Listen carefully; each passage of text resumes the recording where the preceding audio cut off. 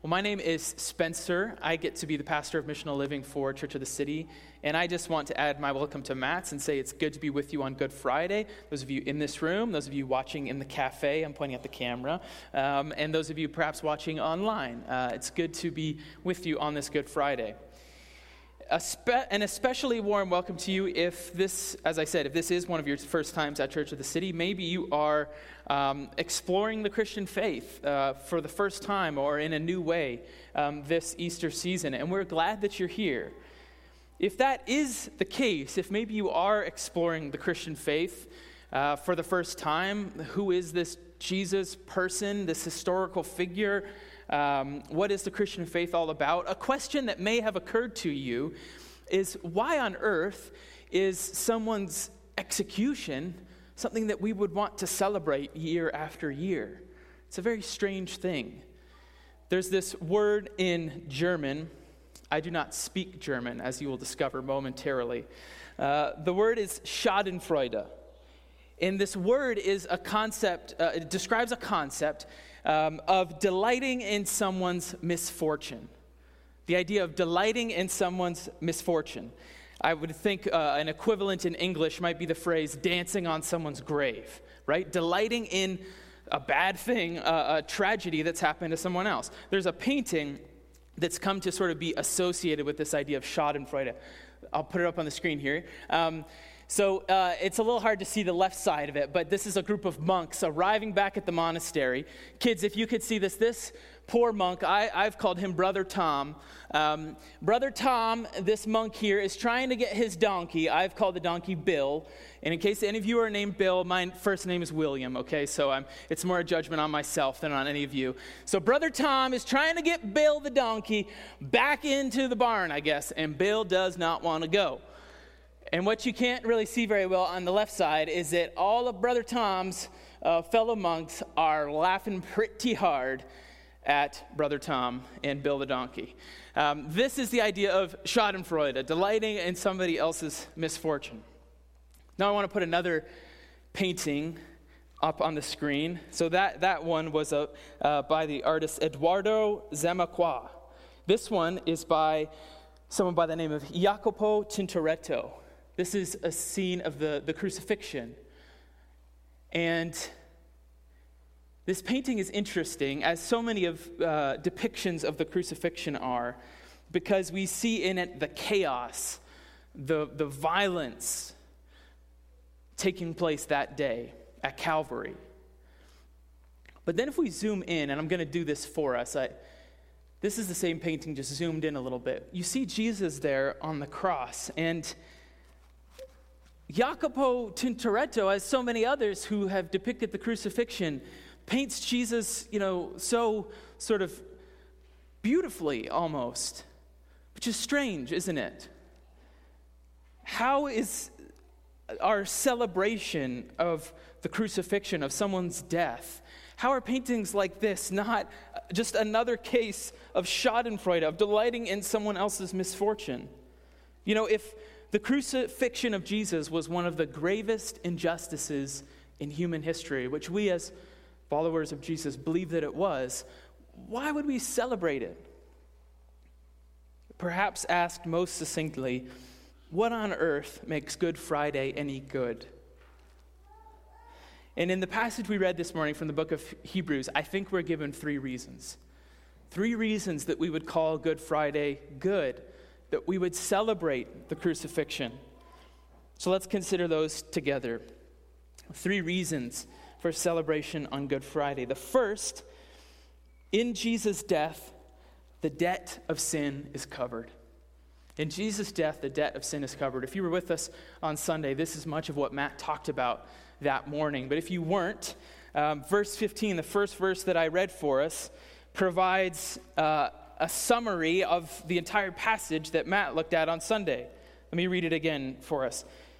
Therefore, he, Christ, is the mediator of a new covenant, so that those who are called may receive the promised eternal inheritance, since a death has occurred that redeems them from the transgressions committed under the first covenant. Now, there's lots of sort of scriptural language in there. And again, if you are new to the Christian faith, let me very quickly try and put some context around some of the words used here. There's all kinds of understandings of the word covenant. Even in the Bible, there could be covenants between people, between nations. But oftentimes what the scripture, and certainly in this moment is talking about, is an agreement, a relationship, a particular sort of relationship between God and humankind. And specifically, the writer here, as he talks about the first covenant, is talking about the Mosaic law, this covenant that God made with a particular people, the Israelites, laid out in the Old Testament. And a transgression was an act that was sort of contrary to this agreement, the law laid out by Moses. That's what a transgression is.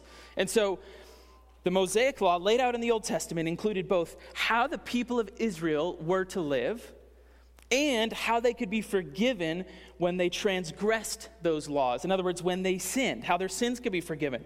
And that process, as Matt talked about on Sunday, included a couple of things. It included an intermediary or a mediator, the high priest, to minister on behalf of the people. And it included sacrifices, animals of various kinds. But the Old Testament, you could argue, in one sense, is the story of a glaring flaw in this system. And the glaring flaw is people. It's you and I. It's humankind. Because, as we see, if you have been with us as we've gone through the book of Judges, we saw this. But it's true in our world today, too. People, we seem to be more broken than we want to admit. And so then two things can happen as a result. And we see both of these at times in the Old Testament. The one is that the sacrifices necessary just become endless. One commentator calls it a gory affair indeed. So many deaths of all these animals required. And even then, as Matt described for us in the passage on Sunday, the conscience was never fully cleared. The law couldn't do that. But then the alternative, either these sacrifices become endless, or, and we see this at times in the Old Testament and certainly today too, we can just choose to ignore God's requirements. The Israelites often did this. Distract themselves, medicate themselves in some way, find a God that was easier to worship, in which case the debt of transgressions keep piling up. And the writer of Hebrews says that Jesus offers a better way, a new relationship between God and humankind. Jesus becomes a better high priest, offering a better sacrifice. He's not only able to enter the holy place in the temple, the writer of Hebrews says he's able to enter into the very presence of God as God's Son. And he offers up his own life to cover our debt and clear our consciences before God. Thus we get verse 24. For Christ has entered not into holy places made with hands, which are copies of the true things, but into heaven itself, now to appear in the presence of God on our behalf. So number one, a reason for celebration on Good Friday is that because of Jesus' death, the debt of sin is covered. Number two, another reason that we might call Good Friday good. Because of Jesus' death, we receive a glorious inheritance. This passage tells us. Look at verse 15 again, but I'll read a little bit extra this time. Therefore, he's the mediator of a new covenant, so that those who are called may receive the promised eternal inheritance. Since a death has occurred that redeems them from the transgressions committed under the first covenant. For where a will is involved, the death of the one who made it must be established. For a will takes effect only at death, since it is not in force as long as the one who made it is alive. So here the writer introduces this new metaphor, the idea of a will. It may seem like a bit of a left turn to us, this brand new concept. What we miss is that in the Greek, it's actually the same word, diatheke, used for covenant and will. There was just a religious sense for this word and a legal sense. And so we get this new idea of a will. But think about, it can start to feel like, wait, what is the writer talking about here? But really, it's the same understanding that you and I would have of how a will and inheritance works. Think about it. An inheritance is created through someone's life of working, right? Their hard work. And then they make a will. This person, the writer of a will, I learned in my study this week, is called a testator. The writer of the will. My wife and I wrote our wills a few years ago now, and that's a very sobering process for those of us who have done that, because you think, I hope that this isn't needed for a long period of time, and yet if it is, I want this document to count. I want it to be well written. I want things to go into the right places. My those who will outlive me, my children or my spouse, to be taken care of. And the earner of this inheritance is Jesus. And his will comes into effect at his death. And you say, well, what are we talking about? Not a true physical will, but we do receive an inheritance, a true inheritance, because of Jesus' death. And you say, well, what is that? What is it that we're inheriting? One commentator says it much better than I. He says that our inheritance is the kingdom of God, the eternal glory without death, suffering, and sin. God himself, Father, and ourselves, his sons and daughters, through faith in Christ. That's the inheritance. Not merely for the individual either, but also for the whole church. And so, if you do have that faith in Christ, you, like Jesus' first disciples, will one day hear these words spoken by Jesus. Come, come, you who are blessed by my Father, inherit the kingdom prepared for you from the foundation of the world. Because of Jesus' death, we receive a glorious inheritance.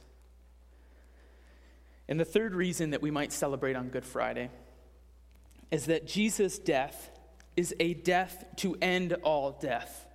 It's a little bit of a mouthful. Jesus' death is a death to end all death. Let's look back at our passage. Look at verse 24. For Christ has entered, not into holy places made with hands, which are copies of the true things, but into heaven itself, now to appear in the presence of God on our behalf. Nor was it to offer himself repeatedly as the high priest enters the holy places every year with blood not his own. For then he, Jesus, would have had to suffer repeatedly since the foundation of the world.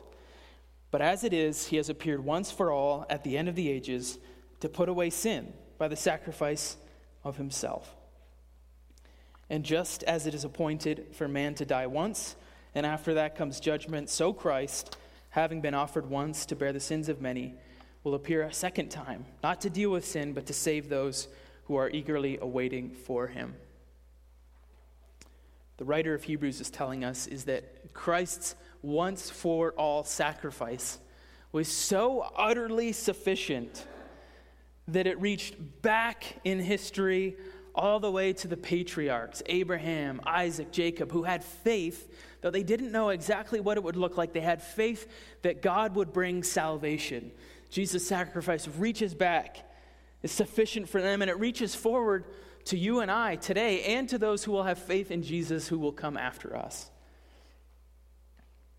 But you might be asking, hang on, you said it's the death to end all death, and yet those patriarchs, they certainly died. Abraham, Isaac, Jacob, and Christians today still die.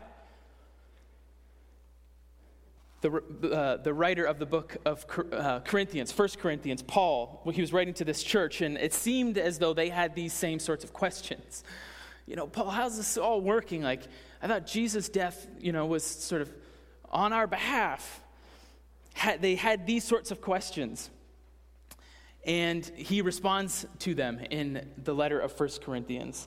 And one of the things he says is, the last enemy to be defeated is death.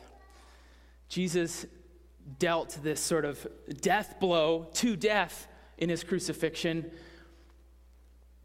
and yet we still wait for the final defeat of death. But the sting is gone, because we know that just like Jesus, resurrection awaits us. And this is the challenge of Good Friday, isn't it, friends? We want to jump ahead. We want to jump ahead to Easter. But Paul writes to the Corinthians, he says, summarizing this idea that though death still exists in the world, its power has been taken away. He says, death is swallowed up in victory. O death, where is your victory? O death, where is your sting?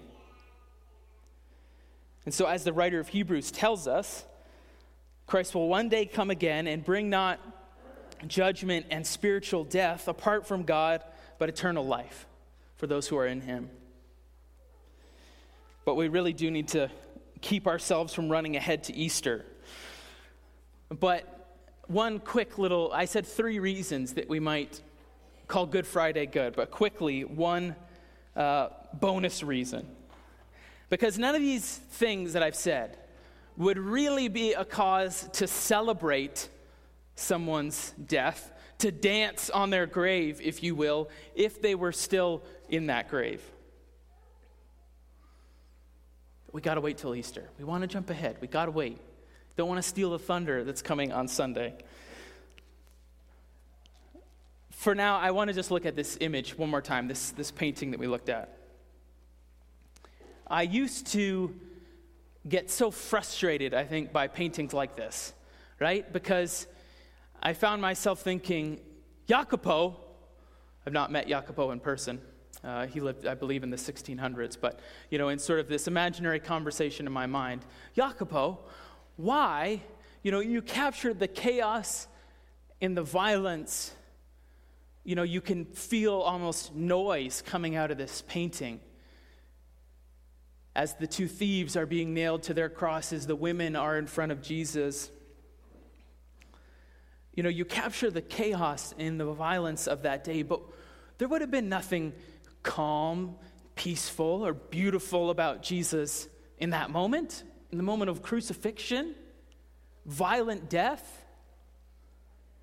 But I think I'm growing to understand why artists like this can't help themselves. Because on Calvary, friends, there was tremendous violence and chaos, a grave injustice taking place, and yet it's the spot where we receive an unimaginable gift. Grace upon grace upon grace. Because as another writer in the scripture says, by his wounds we are healed.